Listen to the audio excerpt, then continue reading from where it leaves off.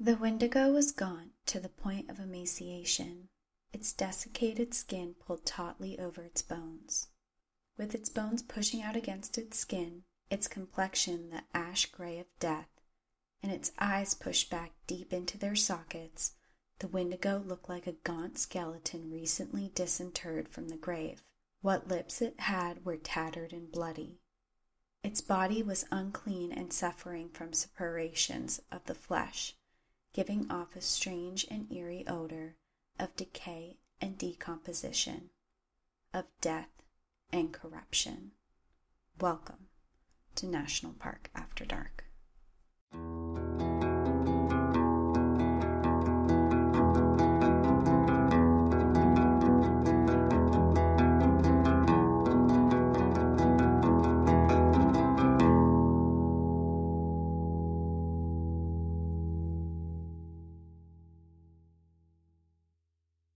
Hello, everyone, and welcome back to National Park After Dark. My name is Danielle. And I'm Cassie. I think the first question for today is last week we heard you were going to Zion, and I want to know how your trip went. Did you end up doing Angel's Landing? I did see some pictures where you were hiking up there. Yeah, so I guess I did Angel's Landing, but I can't completely check it off. I wasn't a true Angel's Landing hiker. I'm a fraud. What does that mean? So I made it up all the switchbacks and up to the top, and there's an area for people who have not done Angel's Landing that you can hang out. It's very open and flat up at the top and right before the chain section begins.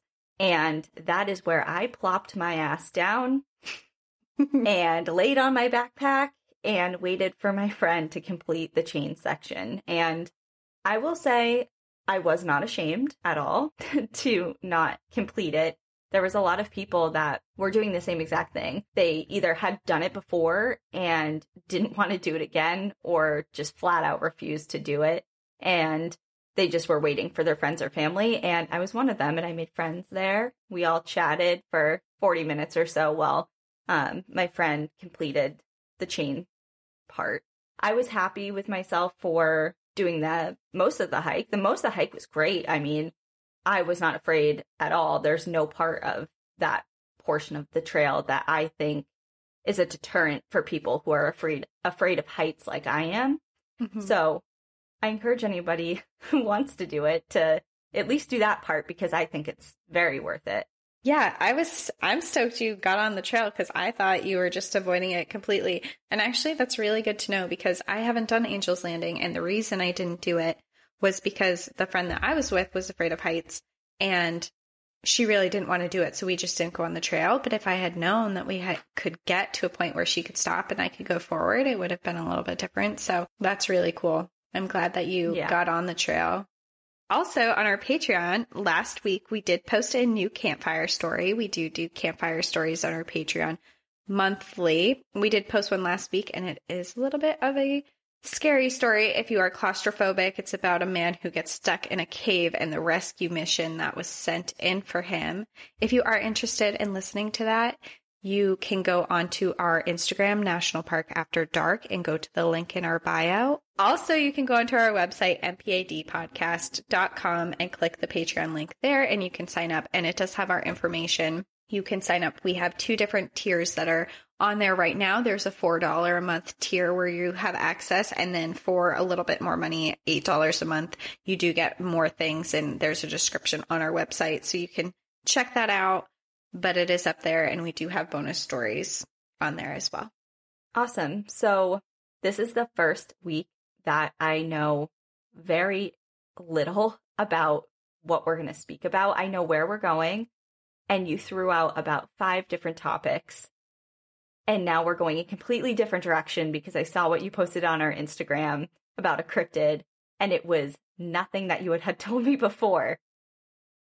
I know. Usually I can't keep the stories to myself, and I'm like, you're like, don't tell me until we record it. I'm like, okay, but what do you think about this entire story that I'm going to tell you? Yeah, I'm just so bad at keeping secrets. I just want to tell you immediately. It's not a secret because you're going to tell me anyway. I know, but it's so hard. It's a secret for like a week, though. That's true. I'm ready to hear about some cryptids, which I think is what we're doing, right? Maybe, if I'm lucky. Maybe. There are some cryptids involved in this. We are heading to Isle Royale National Park. It is located in the northwestern corner of Michigan. So I was excited to research this national park because I have to be honest and say that I had no idea. I mean, I knew it existed, but I really didn't know too much about the park. And I got to research it a lot and I got to learn a bit about it. So I'm excited to kind of tell you guys all about it as well. I know very little as well about this park. I know 2 things. Well, 3. Where it's located, the wolf and moose study that is conducted continuously in this park, and that it's one of the least visited parks. And that's it. Yeah, it is the least visited park in the lower 48. The only parks that are visited less than this one are parks located in the most remote parts of Alaska. So there's Lake Clark, there's Kabuk Valley, and there's Gates of Arctic. And those are the only parks that have less visitors than Isle Royale. This park actually averaged only about 19,000 visitors per year, and then it saw a spike of 25,000 visitors in 2018. So if you compare this to other parks have like 6.6 million, 3.3 million visitors every year. So this park has on average 25,000 visitors each year. Which makes it kind of ideal if you're looking for solitude. Yeah. And it actually reminds me, one of the bad reviews about Isle Royale National Park was, "There's nobody here." Like, that sounds great. Perfect. Sign me up. Like, that sounds like my ideal location. And this park actually does have a few reasons of why there might be fewer visitors. And part of the reason is that this park is actually only open during the summer. It completely shuts down during the winter months. It shuts down every November 1st to April 1st because of the severe weather conditions there. It is surrounded by Lake Superior, so there's that lake effect there with the extremely low temperatures and wind chills, and the park regularly reaches the negatives during the winter months, has strong winds and very icy conditions, and there actually isn't a lot of research about the conditions of the park because they're not monitoring it that closely. They monitor the temperatures, but as far as how much snow they get, how much ice they have, things like that, they really don't monitor it. It's just kind of an abandoned area for the whole winter. It was established as a national park on April 3rd, 1940, and it consists of Isle Royale and 450 adjacent islands. Isle Royale is 45 miles or 72 kilometers long and 9 miles wide, and it is actually the 4th largest lake island in the entire world. Wait, you said there's 450 adjacent islands in Lake Superior? When I say islands, not all of these mean that they are these huge islands. An island can be just a small area that comes out of the water. It doesn't mean that there are these huge islands, but Lake Superior is huge. Have you been up to the Great Lakes before? I drove by the Great Lakes when I was on my way to Washington or Colorado, or both. I don't know. But I haven't actually gone up and spent significant time there, so it is hard to visualize a body of water, fresh water, that huge. So to get to Isle Royale National Park, do you access it by boat or plane only? Yeah, so the national park is only accessible by ferries, float planes, and passenger ships. Okay, makes sense. Yeah. Hence the less visited park status. Another fun fact about Isle Royale is it is home to the purest copper in the entire world. A long time ago, there was a volcanic event that happened and it twisted the copper-bearing bedrock above the waterline, which allowed all of the sulfur impurities to burn away in the open air. This attracted a lot of copper mining on the island as early as 4,500 years ago. For many years, Native Americans inhabited the area using the land to hunt and mine the copper themselves. The region is now scarred by ancient mine pits and trenches up to 20 meters deep. In 1793, Isle Royale was given to the United States by the treaty with Great Britain. However, the Ojibwe tribe, a branch of the large Anishinaabe tribe, considered the island to be their territory. They ceded the island and all of their land to the United States in 1842 under the Treaty of La Pointe, stating that the tribes native to the area could continue hunting and fishing and using the land. Settlers then began mining the areas for themselves for this copper, and this time period today is known as the Copper Rush. Today, we will be talking about a French-Canadian voyager, Charlie Mott, and his wife, Angelique, a woman of the Anishinaabe tribe, and their winter spent stranded in Isle Royale National Park because of the Copper Rush. Never heard of the Copper Rush. Is it centralized just to this island? Yeah. Okay. Just to this area. People started kind of flocking to this area because it was found to be the purest copper in the world, and it brought in money, and people got greedy. And kind of historically in history, we find that with either diamonds or the gold rush or anything like that, people flocked to that area for money and greed, and the same thing happened. The Anishinaabe people were the third largest tribe in North America, and most of them lived near Lake Superior. They lived in wigwams they built, which were roundish huts made out of birch bark. They used mostly bow and arrows to hunt, and they also made their own tools and knives that they would use. Because this tribe lived near Lake Superior, they were very familiar with the harsh winters that would happen every single year. They would grill, boil, and preserve fish to last them for the entire winter. But they would also hunt beavers, rabbits, fox, and other animals indigenous to the area. They didn't believe in wasting any part of the animal and would find uses for everything. This tribe believed in maintaining respect for all living things and would thank each animal afterwards for their sacrifice. They believed in a system of different layers of the world. The layers consisted of the underwater realm, the land, and the sky. In each of these levels, there was believed to be a master of the species, meaning each species of living beings had their own Manitou, also known as a spirit, which controls who gets blessings in their life. A significant spirit within their beliefs is the Windigo. The Windigo is a Manitou of humans and is the spirit of winter. The name Windigo roughly translates the evil spirit that devours mankind. It represents the dangers of selfishness and greed, and it is said to reside in the forests of the Great Lakes region and the central regions of Canada. They are said to be giant creatures with some human-like characteristics, skeletal bodies, with their bones pushing against their gray skin, long yellow fangs, long tongues, claws, and fur. They can manifest themselves as a monster or spirit. It is said to have an insatiable craving for human flesh. Under conditions of starvation, human beings can also become or turn into Windigos themselves and become cannibalistic. There is no hope or cure at this point. The only solution is to kill the affected person. They are known to prey on human beings during the winter months, but also have been spotted during the summer months as well. Windigos are said to have been human at one point, who resorted to cannibalism and were turned into Windigos for all of eternity, now preying on human flesh or manifesting themselves as a spirit and taking over a person's body. Now that we all know what a Windigo is, we're going to go into the story of Charlie and Angelique Mott. They were a married couple living in La Pointe, Wisconsin, which is a town along the edge of Lake Superior. And this story takes place a long time ago.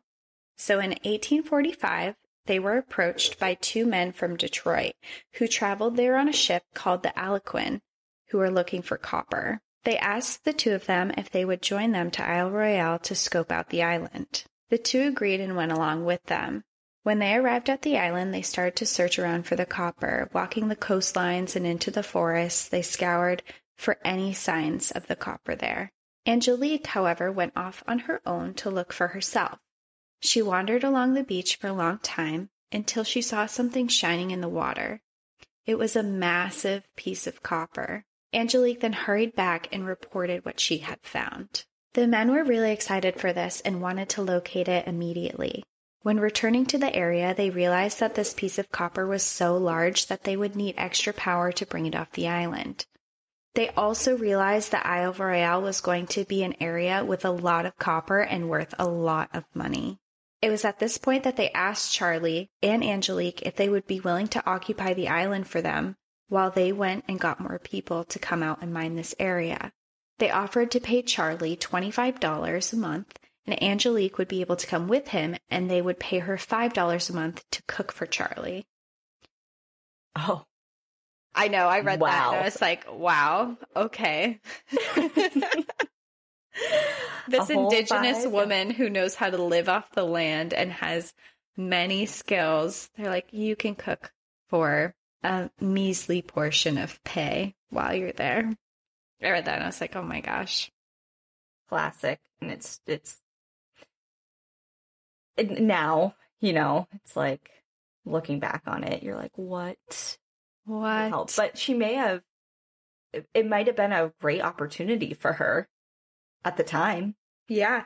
So they did agree. They agreed to the terms and they headed to a nearby town to plan and collect supplies for their new journey on the island for the summer. When they arrived in this nearby town, they were planning to get months of supplies for them because they weren't planning to be returning from the island until the fall. While they were there, they met a man named Mendenhall, who was the owner of the ship and also the person in charge of getting the copper from the island. Mendenhall told them that there was no need for the two of them to be collecting so much supplies and food for their time on Isle Royale because he had plenty of supplies that he could use back in La Pointe.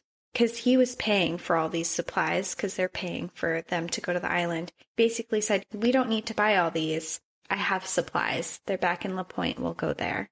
At this point, they head back to La Pointe to gather these supplies. And when they arrived, they realized that Mendenhall had not been totally honest. And he didn't have nearly the amount of provisions he had claimed earlier on. All he had to offer them was half a barrel of flour, 6 pounds of butter that smelt very badly and was more of a white lard, and a few beans. So he was trying to skimp out on costs. Yes. Okay. I can't even imagine what butter, white lard butter smells like. Like Also, in a barrel. flour, white lard, and beans. Imagine having to camp and I would never bring any of that stuff for my camping food. I just can't. Angelique is probably like, you want me to do what with this? That's exactly what she said. Angelique sees this and she immediately does not want to continue this trip or accept this job offer. She recognizes right away that she does not want to live off of those supplies and that this trip was already not panning out to what was promised initially. So she did not want to continue on until they were given the supplies that they were promised. She expressed all of these concerns to Charlie and he then relayed them on to Mendenhall. So in the midst of this conversation, Mendenhall promised two things. Firstly, he promised that within the next few weeks, he would send supplies to them with everything that he had originally promised. And his second promise was at the end of their 3 months on the island, Mendenhall himself would arrive to take them home. Charlie agreed to these promises, although Angelique was still highly skeptical and did not want to go at all. Angelique's mother had begged her not to go, fearing that she would not ever return and not trusting the men to keep their word about the supplies. She decided, however, she could not let her husband go alone. And very against her own will, against her mom's concerns, she joined her husband on Isle Royale on July 1st, 1845. Do you know how old she was? Or they were? That's a great question. So I do not know how old he is, but I do know that Angelique was 17. 17? 17 years old. I had a feeling that she was younger, just based on the age that women married back then. Mm-hmm. But 17 is very, very young. Certainly very young to be out copper mining and surviving on an island with limited supplies and away from your family. But also things were very different back then. But to us, it is very, very young. So when they arrived to the island, they settled into a small cabin that had been built there already, and they began their life on the island. They got into a routine of how their days would go, And they lived a quiet and simple life in this beautiful area of Isle Royale. And they planned to call this place home for the next few months. They had a bark canoe and a net, and each day they would head out into the water and they would catch their own fish. And being limited in their supplies, this is what they mostly lived off of when they were there. Luckily, in this area, there is an abundance of fish, and catching them was not an issue, and it wasn't difficult at all. So it actually worked out pretty well. They had these other supplies that they could use, but there were so many fish in the area, and they were catching them so easily that it was very easy for them to find food. Living off the land versus the initial concern of very limited and maybe spoiled supplies. Yeah. However, one day they were out on their hunt for fish and a summer storm rolled in really fast. The weather picked up and brought in high waves, and they capsized out in the water. They were both able to swim to shore, but during so, their net was broken and their canoe was dragged out far into the lake, and it was lost. Their only canoe. And their only net to catch fish. So at this point, they were left to live off of the small amount of flour, the butter, and the beans they had until the vessel arrived with their supplies. Every day they sat out on the beach and they looked onto Lake Superior for a ship to be arriving to bring them food. And every day, no one came. So at this point, with no means to catch fish anymore, they were now living off of the small supply that they had left, bark, roots, and bitter berries. These days and weeks continued to go by, and still no one arrived with any food. This was when they realized that they had been abandoned, and they would need to survive the entire winter on the island, and there would be no way off until spring. Oh, so the 3-month mark has come and gone. He didn't keep his word. No one came. Wow. And they clearly didn't stock up on fish when they had the opportunity. No, because they assumed that they were going to come, and they... Right. I guess probably didn't plan for their boat to be gone and for their net to break. They were planning for someone to come back for them. Right. When this realization kicked in for Angelique, this was too hard to bear for her. All she could see for the future months was sickness, starvation, and then inevitably she would die. They would both die. Worst case scenario thinker. That's me. Yeah. Realistic of what could happen, especially with no food and the winter coming. She was indigenous to the area. She had been there for many, many winters, and she knew what to expect. So Angelique and Charlie both kept track of every single day. They always knew what day it was and how long that they had been stranded out there for. Colder weather started to come in, and food started to become more scarce. The concerns of starvation grew every single day. Angelique started to dream of her mother often. Her mother would come in her dreams and tell her to keep going, and give her clear visions on troubles coming and ways to survive. As the days went on, these visions became more often and more clear. 5 days before Christmas, they ran out of food. There was not so much as a single bean left for them to eat. The snow had come down thick and heavy all around them, and the island was bitter cold, and the entire island was frozen in ice. So she had, and I know I'm putting a lot on her, but it's just because, like you said, she's indigenous and has a lot of skills that I'm envisioning the husband does not have, but they didn't do any sort of hunting, trapping, or maybe they didn't have the tools to utilize for that. They literally were just gathering bark and berries, and that's all that they could do.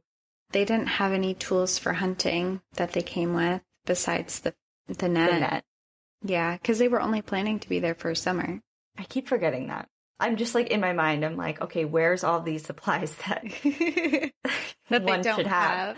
Yeah.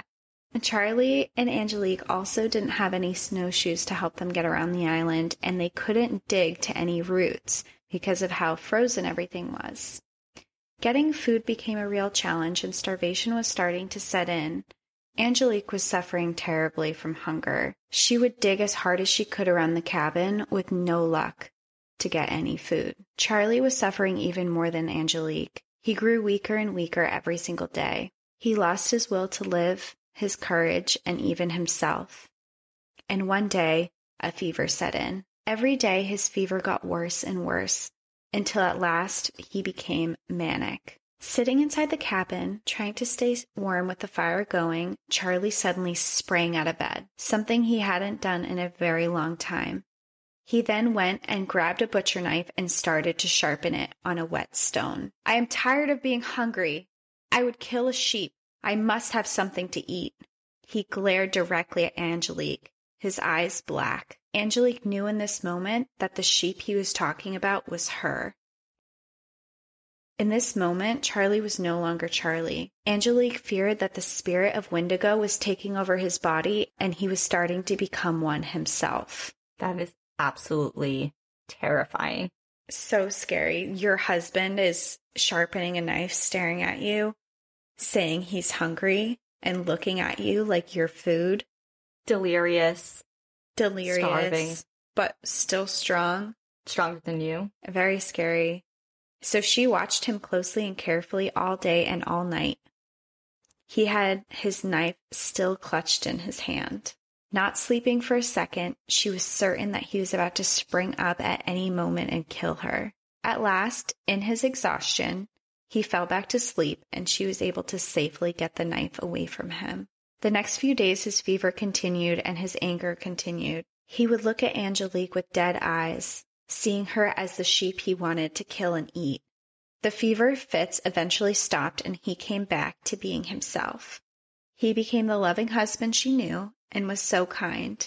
He had no memory of what had happened the past several days. She didn't have the heart to tell him, so she didn't.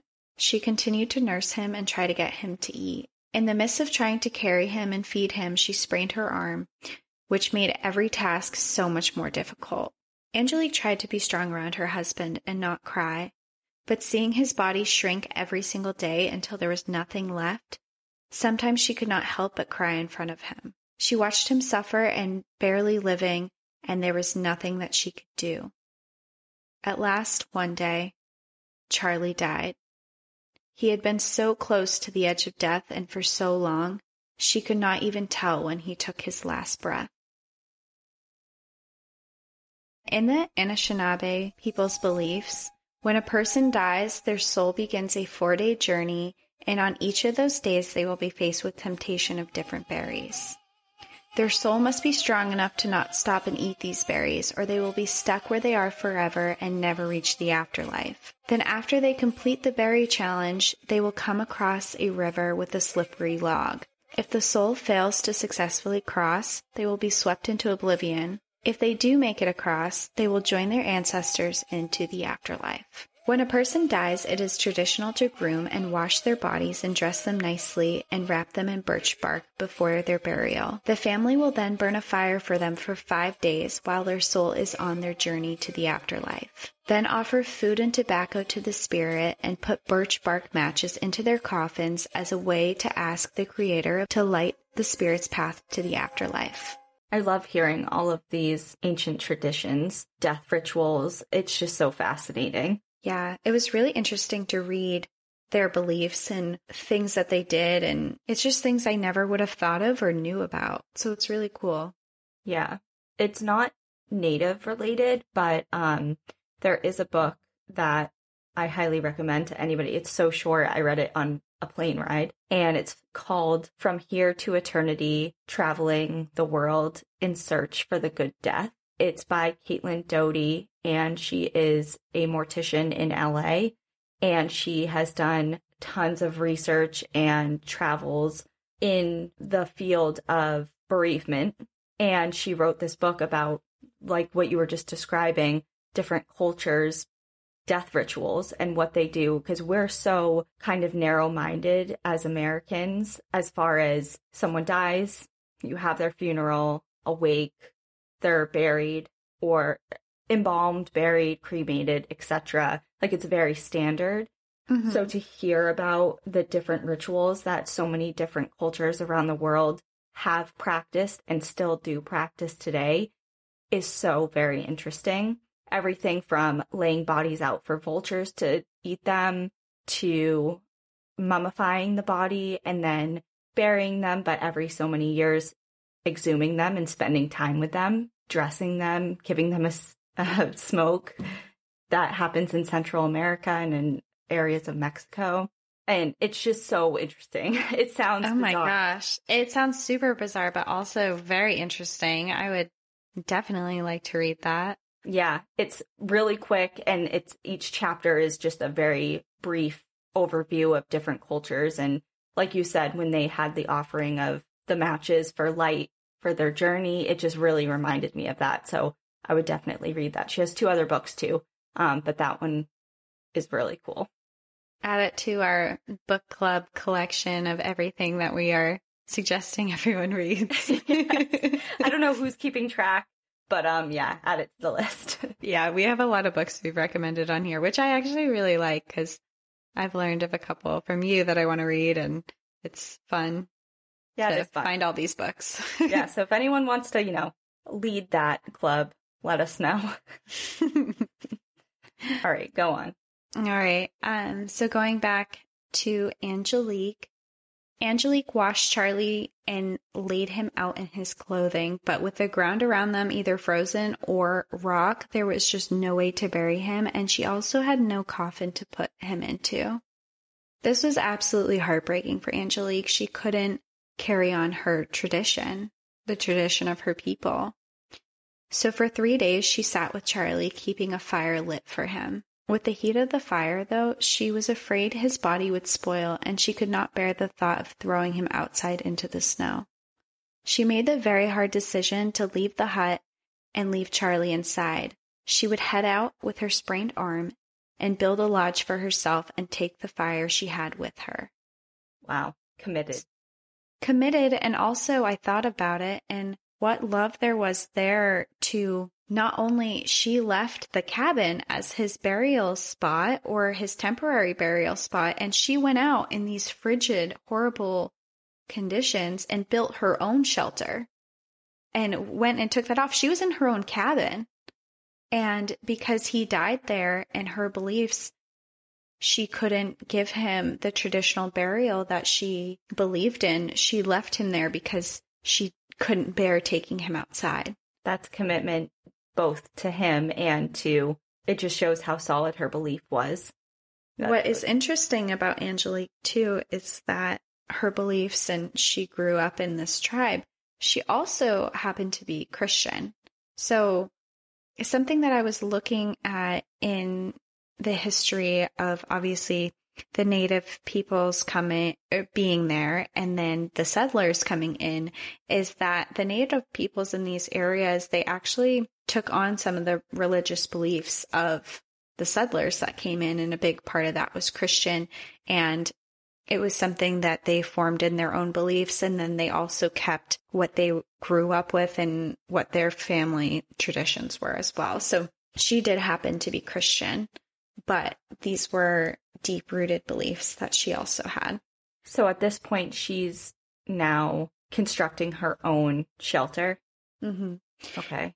And she's constructing her own shelter, and remember, she has a sprained arm.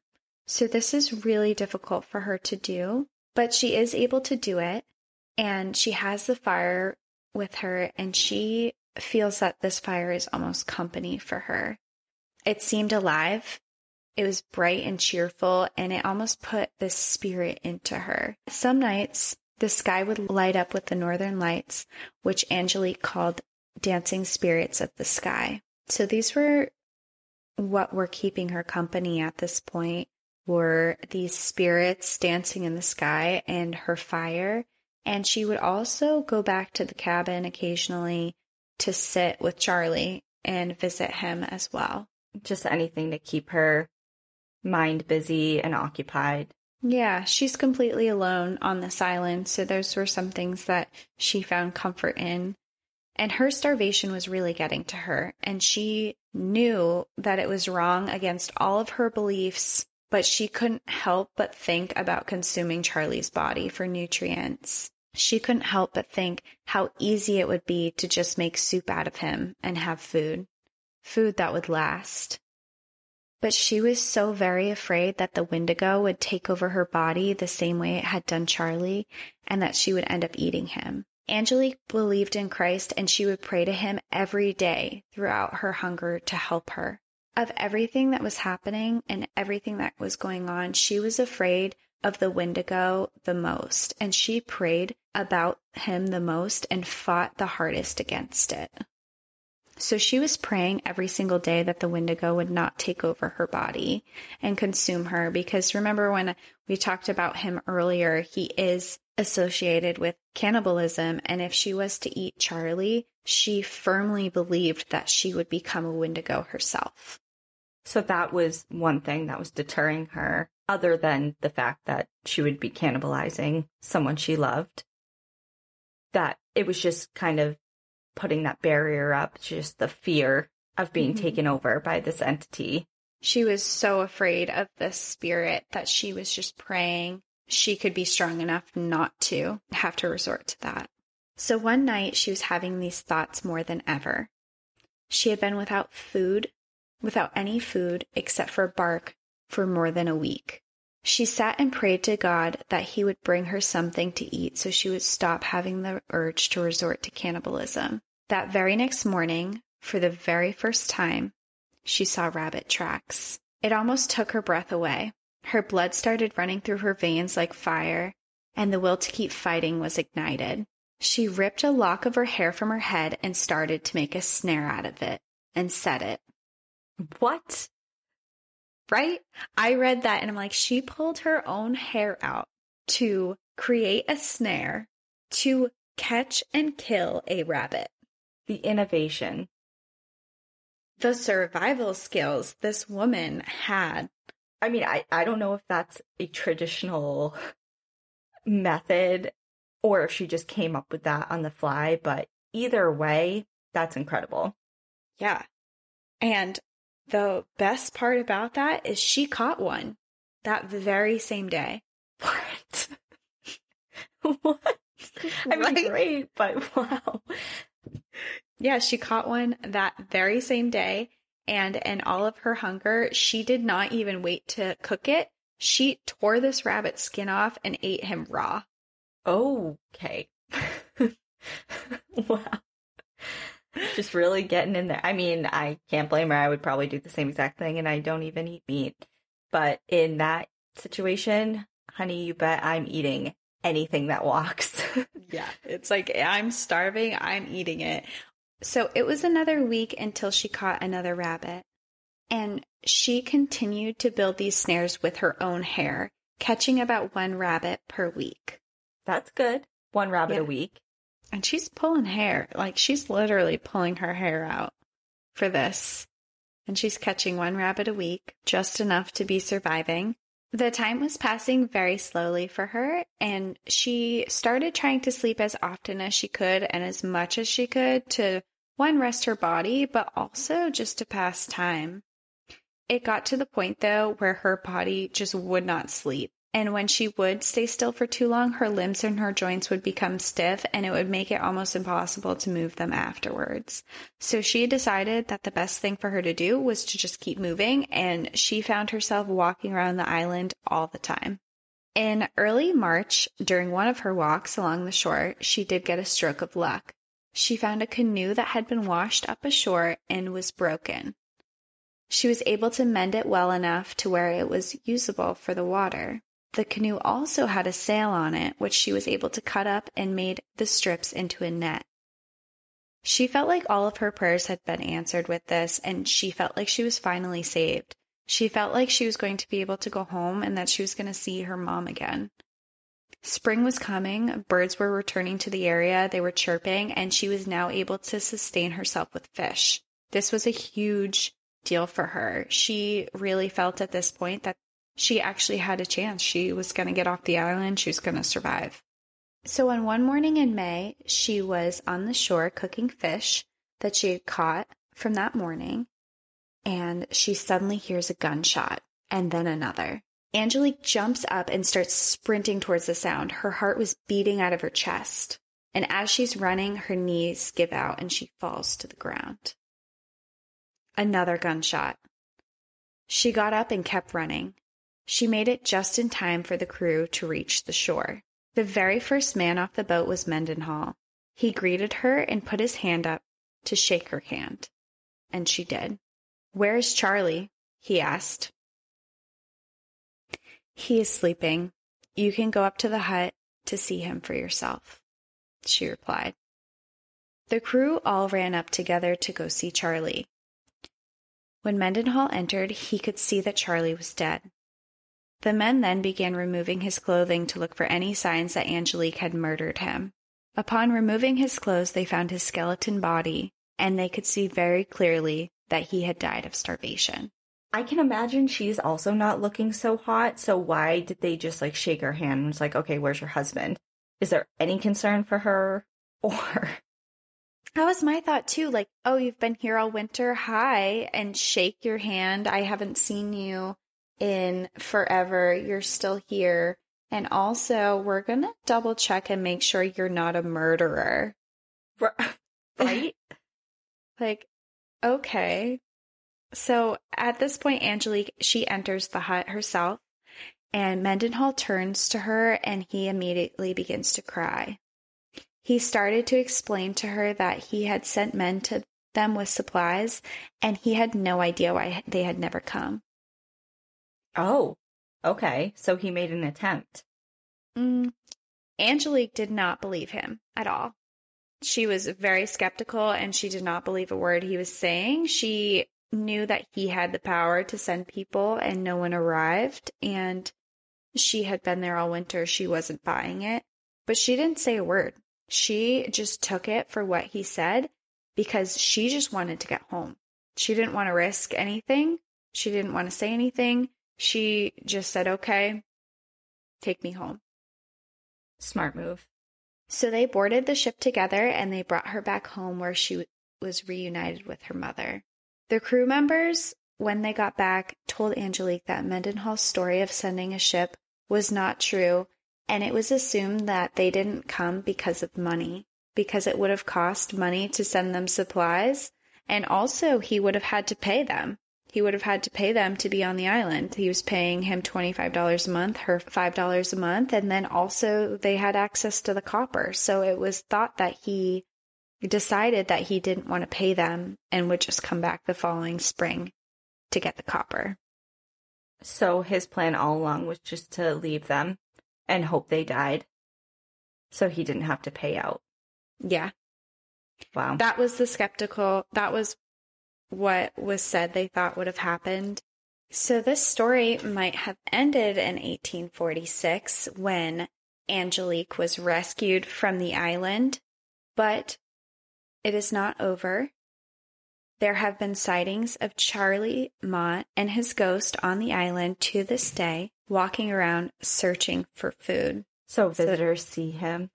So visitors on the island, if you are visiting Isle Royale, you might see a ghost walking around the island. He is very thin and in search of food. And it is said that Charlie Mott has never left the island since he died there. Angelique does write about her entire story, and I did read it, and it's where I got this entire story from, and she describes in her own words what this whole endeavor was like and how horrible the starvation was, and she really talks about it. And there is actually also a movie. So the movie is called Abandon Angelique's Isle, and it is about her whole journey there. It caught my eye, and I did watch it because the woman who produced the movie is Native American herself, and she really wanted to highlight a woman, an Indigenous woman, because there's really not a lot of history on Indigenous women or Indigenous people, but especially Indigenous women and how strong they were. And this whole story of her survival on this remote island with literally no supplies, and she managed to survive this whole endeavor. She really wanted to highlight that, so she did make a movie about it. I did watch it. I do have to say that there are some things that she does change in the story from what Angelique says. There are some differences, but it is on there. You can rent it.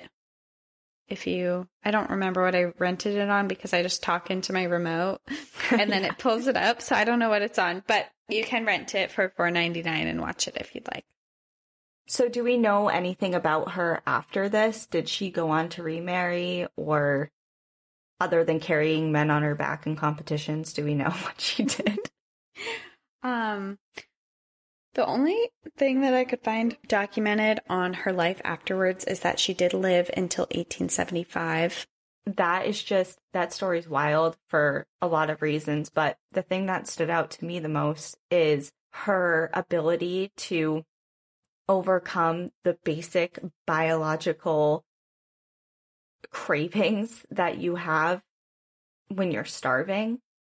It goes against, of course, everything that we know. And, I don't know any culture I know cultures that do practice cannibalism, but I believe, and I'm probably wrong, but I believe it's mainly for religious reasons and religious practices. It's not just you're killing people and eating them just on a random day, but just the complete control that she had and faith that she had that drove her to, I guess, just not eat her husband.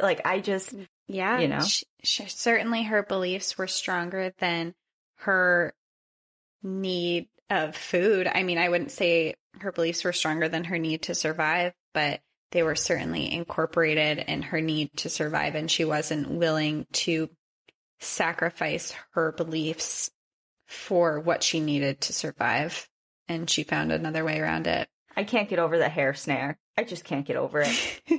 How do you even think to do that? The survival skills this woman had, just amazing.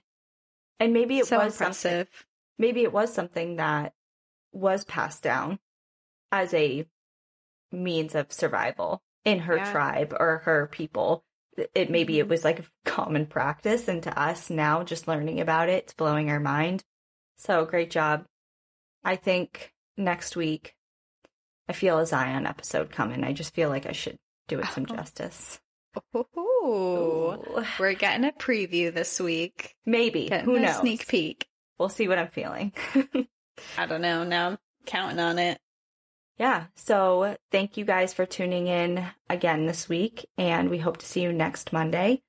Yeah. And we love, I feel like we haven't been saying it too much recently, but we love listener stories. Send us some stories of your own in national parks. We would love to hear them. We got one recently about a bear, and they're just so fun to read, and we really enjoy them. So if you have some type of story, whether it's survival, whether it's something you found in a park, whether it's a story of someone else that you know in a park, whatever. That's all I have for you guys today. So have a wonderful week, and we will see you next Monday. So in the meantime, enjoy the view. But watch your back. Bye, guys. Bye. Just really scoot up and sit still. I can't fucking sit still. I know you can't. I know you can't. It's so hard. Just for like 30 seconds while you're saying this. And then for like the next hour. Okay.